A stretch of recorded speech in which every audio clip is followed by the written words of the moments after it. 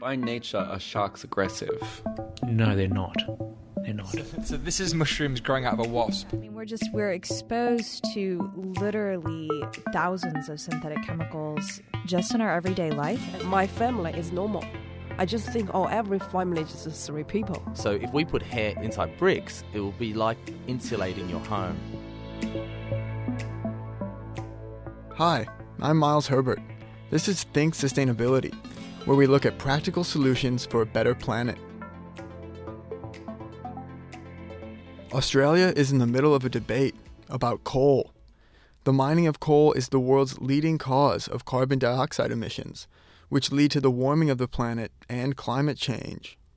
Countries around the world like China and Germany are moving away from traditional coal-fired power stations and moving towards renewable energy sources as their main source of electricity. Australia, on the other hand, producer of about 30% of the world's coal, is in the midst of a vast expansion in coal production in the outback of Queensland. Indian billionaire Gautam Adani's $21 billion proposal to build a giant mine in the Galilee Basin has outlasted 3 Australian prime ministers and survived the signing of the Paris Climate Agreement, in which Australia promised to cut CO2 emissions in an effort to combat the effects of climate change.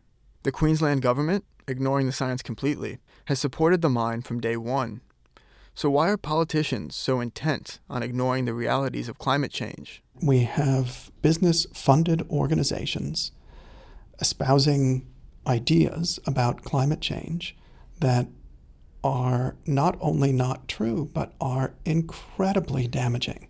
But first, to find out a bit more about Australia's obsession with coal, I spoke to Tom Morton, Associate Professor of Journalism, researcher for the Climate Justice Research Centre at the University of Technology, Sydney, and producer of the ABC radio documentary Beyond the Coal Rush. Let's just say he's been around coal for a while. Yeah, far too long. No, look, I've been fascinated by coal for getting on for 10 years now, and it's a weird sort of thing to be fascinated by, but it all started when I read a little piece in the Sydney Morning Herald, an interview with a guy called Graham Brown, who's a former coal miner who became an anti-coal activist. And he'd gone on a holiday to Patagonia to go and see the glaciers. And he was chatting to the guy that drove the charter boat, because you have to go by water to get to the glaciers. And he was chatting to the guy who drove the boat, and Patagonian guy said, Graham, what do you do for a living? And Graham said, I'm a coal miner. And the Patagonian fella said, Graham, your coal is killing us. By which he meant, of course, that coal is the major contributor to climate change, 46% of global total CO2 emissions.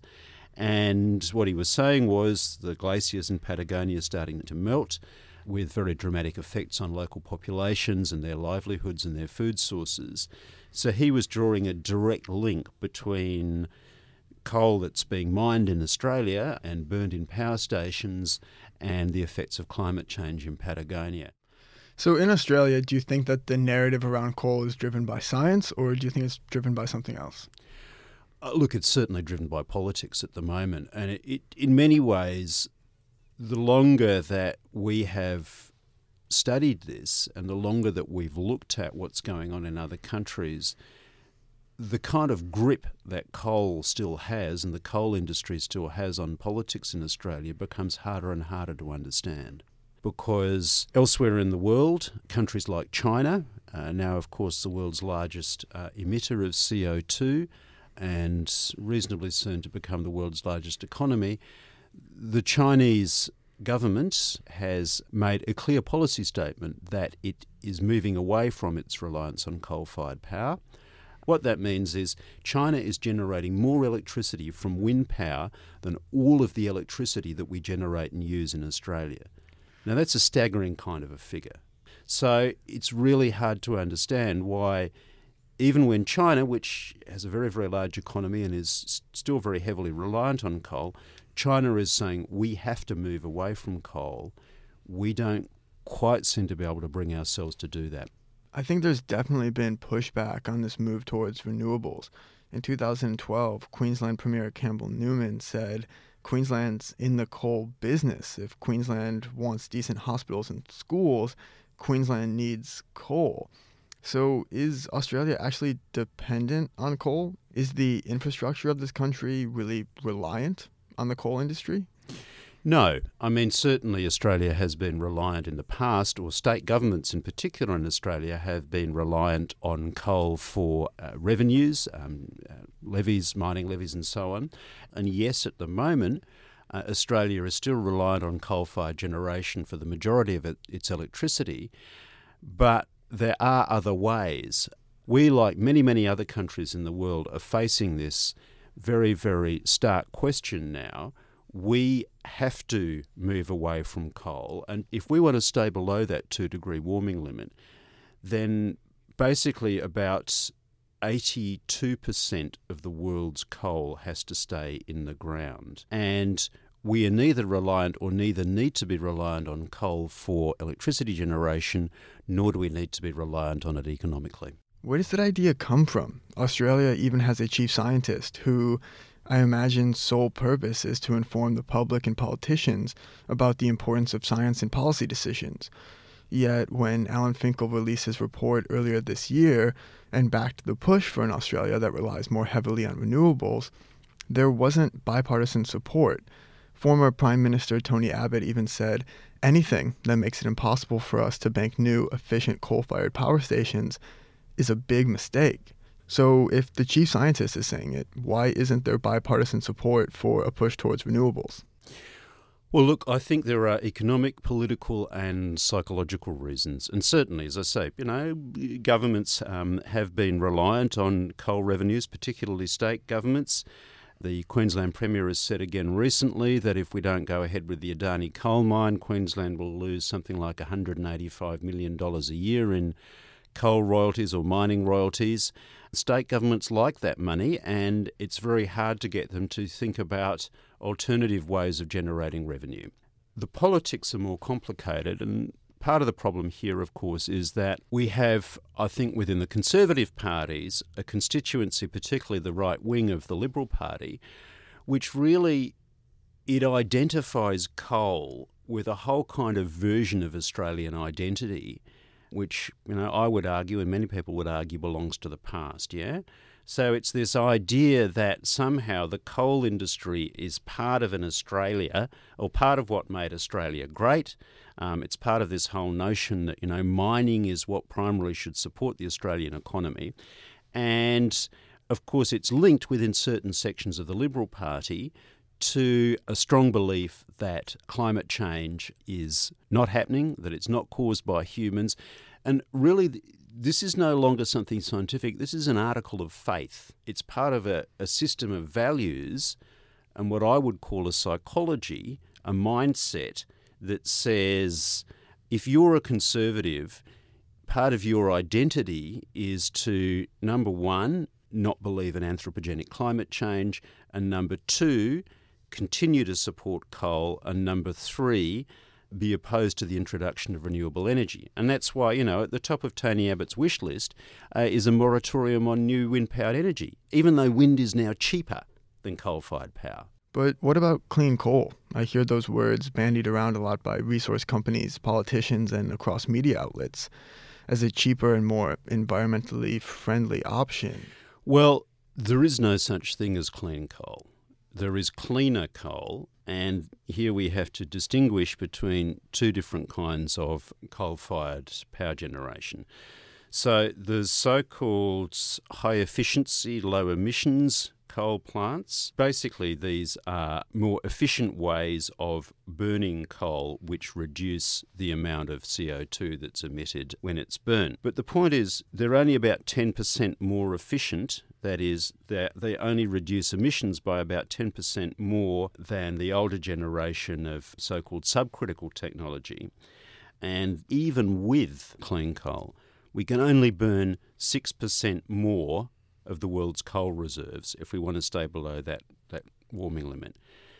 So it's really going to make very little difference to the total amount of coal that we can use, the total amount of coal that we can burn. And the real question is, why would you be investing in this expensive and costly technology when the price of renewables is coming down all the time? Do you think that the words clean coal were kind of intended to confuse the public about what it actually is? Well, yeah, I mean, certainly I think it's part of a marketing exercise by the coal industry. I guess one way of putting it is clean coal and CCS are kind of a fig leaf that the coal industry are using to cover their nakedness. And the nakedness they're covering is the fact that these technologies, number one, are extremely expensive, and number two, do not provide any sort of long-term solution to the issue of global warming. That was Tom Morton from the University of Technology, Sydney. The extraction and use of coal for power is not a new phenomenon. In Australia, the industry was born in Newcastle during the 1830s. Back then, we didn't know about climate change and the devastating effects coal can have on our planet. But resource companies have a long history of covering up their impact on the Earth.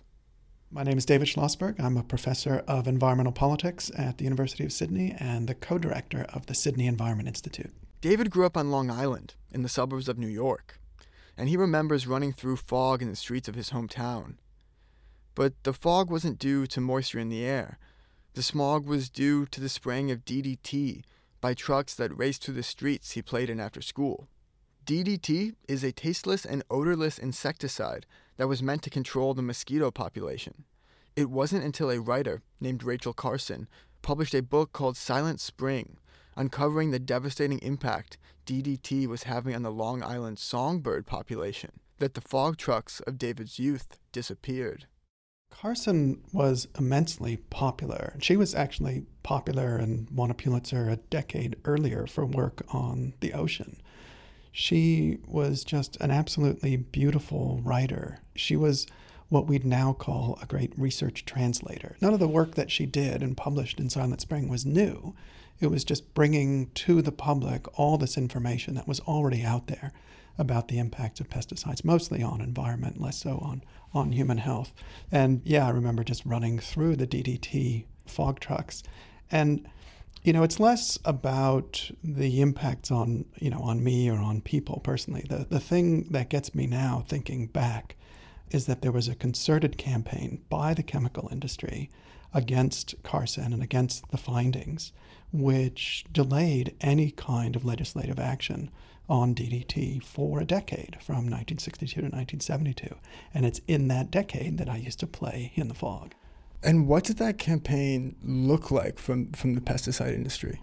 Well, it was mostly personal against her, the just classic 1960s stuff, accusing her of being a communist, being anti-business, being a hysterical woman, not being married. And so what did that mean? Just every sort of gendered attack on her that you can imagine to undermine what was really not her work, but just her explanation of the work that was going on.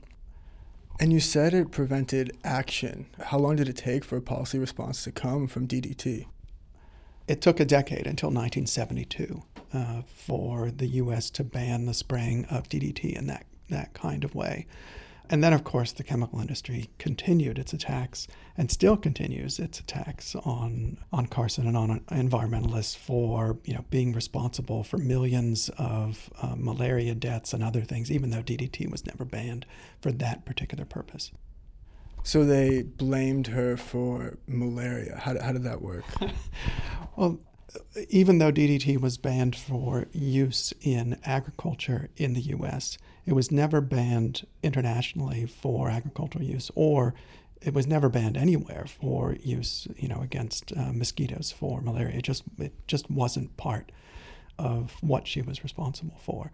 And yet, just because she had brought out this information about the industry used her and still uses her as that sort of center of attack and accuses her of inspiring the radical environmental movement, which, uses poor research to make its arguments.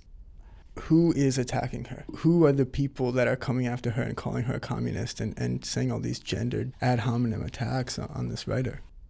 Well, this is where this sort of long history of what Naomi Oreskes calls the merchants of doubt comes in. In the pesticide industry, in the tobacco industry, and obviously around climate change, there's just been this long history of corporate-funded right-wing think tanks, which have the lobbying is there to delay the implementation of laws. And so they're there to sort of obfuscate the findings, to create some sort of uncertainty so that there won't be as much of a public support for acting. I mean, as a business model, it's been incredibly successful. So successful, obviously, in the pesticides. It was successful with tobacco for a while. It was incredibly successful in the climate space. I guess when I hear you talk about that, I see like really sinister men in suits sitting in corporate rooms or bunkers, sitting around devising evil plots. Is it that far off from that? That's kind of what I picture as well. So I don't know. I mean, we have information, and there's been incredible research that's been done on the flows of funds. But I mean, there aren't nobody can tell the story from the inside. Though what we do know, in terms of sinister plots, I mean, we do know, for example, with ExxonMobil, we know they knew about the impacts of climate change. They knew about the impact of the fossil fuel industry on the atmosphere. They knew about this decades ago. And yet they still created this campaign and funded the denialist campaign. These are the same people who painted Rachel Carson as a killer, right? Someone who killed millions of people from malaria. If they've painted her as a killer, what image are they trying to paint of people who believe in climate change? What's their goal? It's been a little different because it's so many people, right? So it's not just an individual like Rachel Carson. So it's not just about the attacks on one person, though that's still there. It's really now becoming much more of an attack on science and expertise as a whole, which is a really troubling shift. And it's disturbing that there is now this sort of ideological science denial out there. So it's really shifted from the individual to a more institutional kind of denialism. There's a lot of academics. There's a lot of scientists. There's 98%, 99%, agreement that humans are a part of global warming and add to the warming of the planet. How many think tanks are there? How pervasive are the think tanks that are perpetuating this idea? I don't think it matters. The number doesn't matter as much as the reality. I mean, the reality is that we have business-funded organizations espousing ideas about climate change that are not only not true, but are incredibly damaging, right? So here we have this campaign to obfuscate or delay any kind of climate policy. And it's a good business decision in terms of profits, but it's probably the single most effective lobbying campaign against the public interest, not just in U.S. history, but in history. I mean, I just can't imagine anything like that. The damage that campaign will do to the planet, right? The climate change locked in because of the lack of action inspired by this denialist machine. It's going to harm people. It's going to decimate ecosystems. It's going to cost trillions of dollars for us to adapt to it, if we can even adapt to it. Do you think that to capitalize on that, to continue to push their economic output in the long term, do you think that they've used this kind of post-truth era that has sprung up over the last 3 or 4 years to push their own narrative? Right. I mean, people have been spouting bullshit for as long as there have been people, so that's not new. The word post-truth, the phrase post-truth is new, Ajir, but we're really trying to get at what is new about this. And for me, in a lie, the liar knows that they're deceiving, right? They know the truth, and they know that they're telling something that isn't true. That's a lie. Bullshit is when you don't really care about the difference, and you're just spouting something. Right. And we're getting a lot more bullshit now. And I think this is where the ideology stuff comes in, because what happens is you have the Minerals Council or whoever creating a lie. That lie is then told over and over again, including by people who don't really understand that it's a lie. Let's use, Abbott or Malcolm Roberts or someone like that. And they spout bullshit because they don't really understand that what they're saying is a lie. Well, maybe Abbott does. But there's this shift. And then there is then this ideological adherence to what is said by someone on the right, right? So we're moving from lies to bullshit to an ideology that adopts bullshit as its own discourse. So in simple terms, post-truth bullshit leads to climate skepticism? I don't know if I'd put it that way. I think climate denialism was a lie, right? It was a very specific design of lies about the science in order to support the industry. And I think that started as lies. It turned into bullshit because people would repeat that. People in the industry, or more likely politicians, would repeat that without understanding the difference between the truth and the lie. But then it's just become adopted as something that's ideological. And so you can't talk about climate change with anybody anymore. You know, you're on one side or the other. That was David Schlossberg from the University of Sydney. Even though David thinks the conversations around climate change have done nothing but divide the public, we still seem to be having the discussion on a regular basis.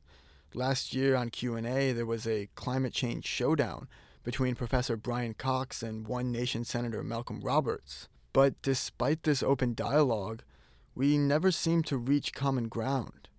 I spoke with Nick Enfield, linguist from the University of Sydney, about the language we use when we have these discussions about climate change, and how the words used by resource companies and politicians fuel the ideology of climate change denial.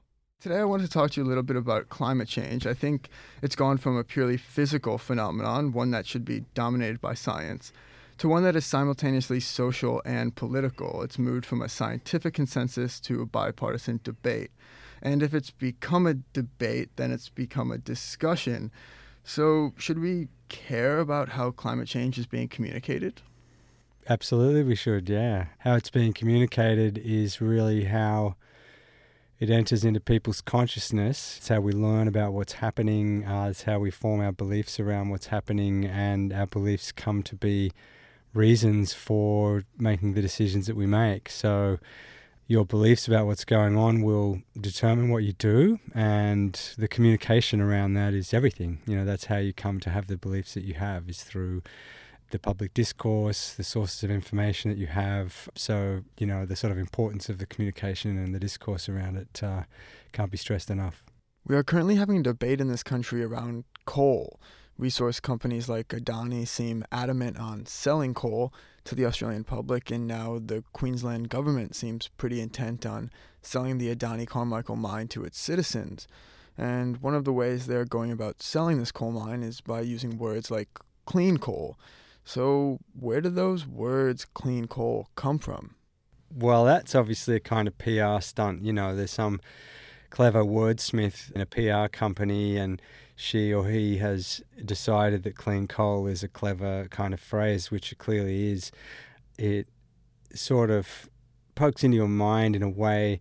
When you hear it, it's for the first time, it's kind of sounds unusual, and it actually breaks through your consciousness a little bit, and it asks you to try to kind of assign some meaning to it that makes sense. And it reminds me of a famous passage in one of the old sort of pioneering linguistics books by Noam Chomsky. And he was making a point, which was that you can formulate a sentence that is grammatically correct, but that makes no sense at all. So as he was trying to make this point, he gave this sentence, and the sentence was, "Colourless green ideas sleep furiously." And he was just said it in passing, saying, well, this is clearly a nonsensical sentence, but you can tell if you're an English speaker that it's grammatically fine.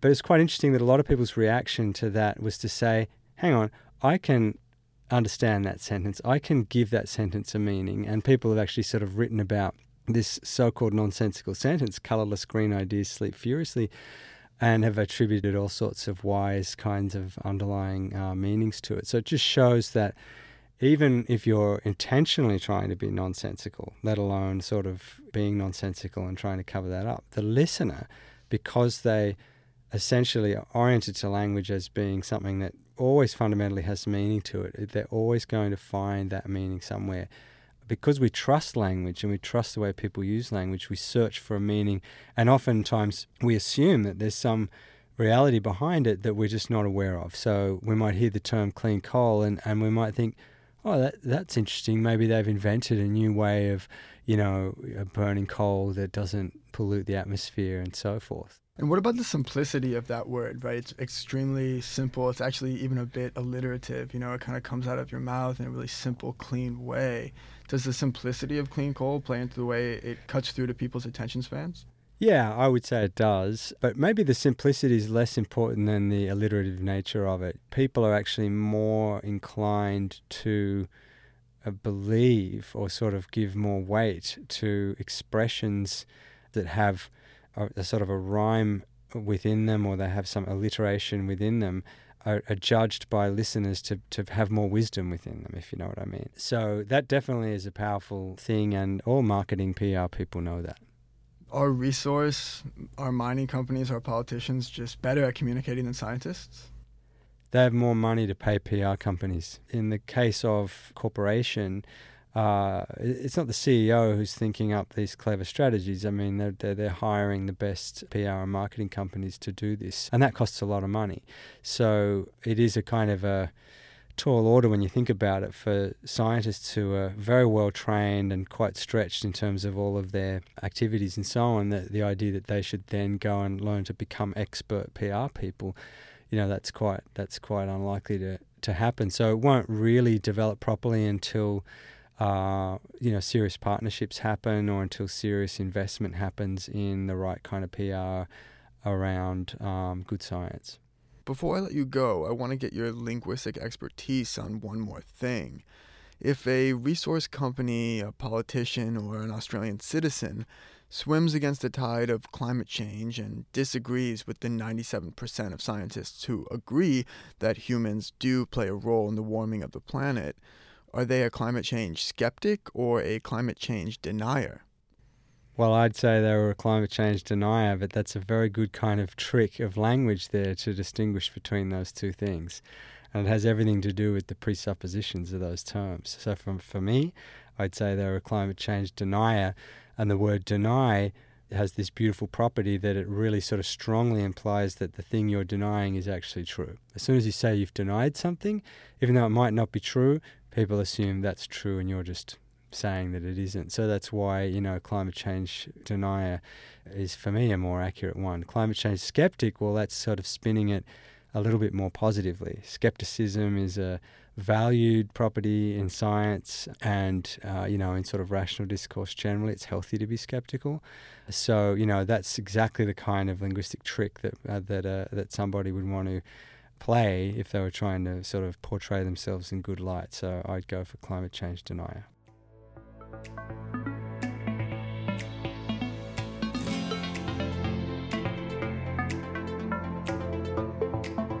Thanks for listening to Think Sustainability. If you liked the show, make sure to subscribe to Think Sustainability on your favorite podcast app. Just type Think Sustainability in your search bar. We're also available on iTunes. Think Sustainability is a collaboration between the University of Technology Sydney and 2SER Radio. Regular producer Jake Morecambe will be back with you guys next week. I've been Miles Herbert. Thank you guys very much for listening when I've been here.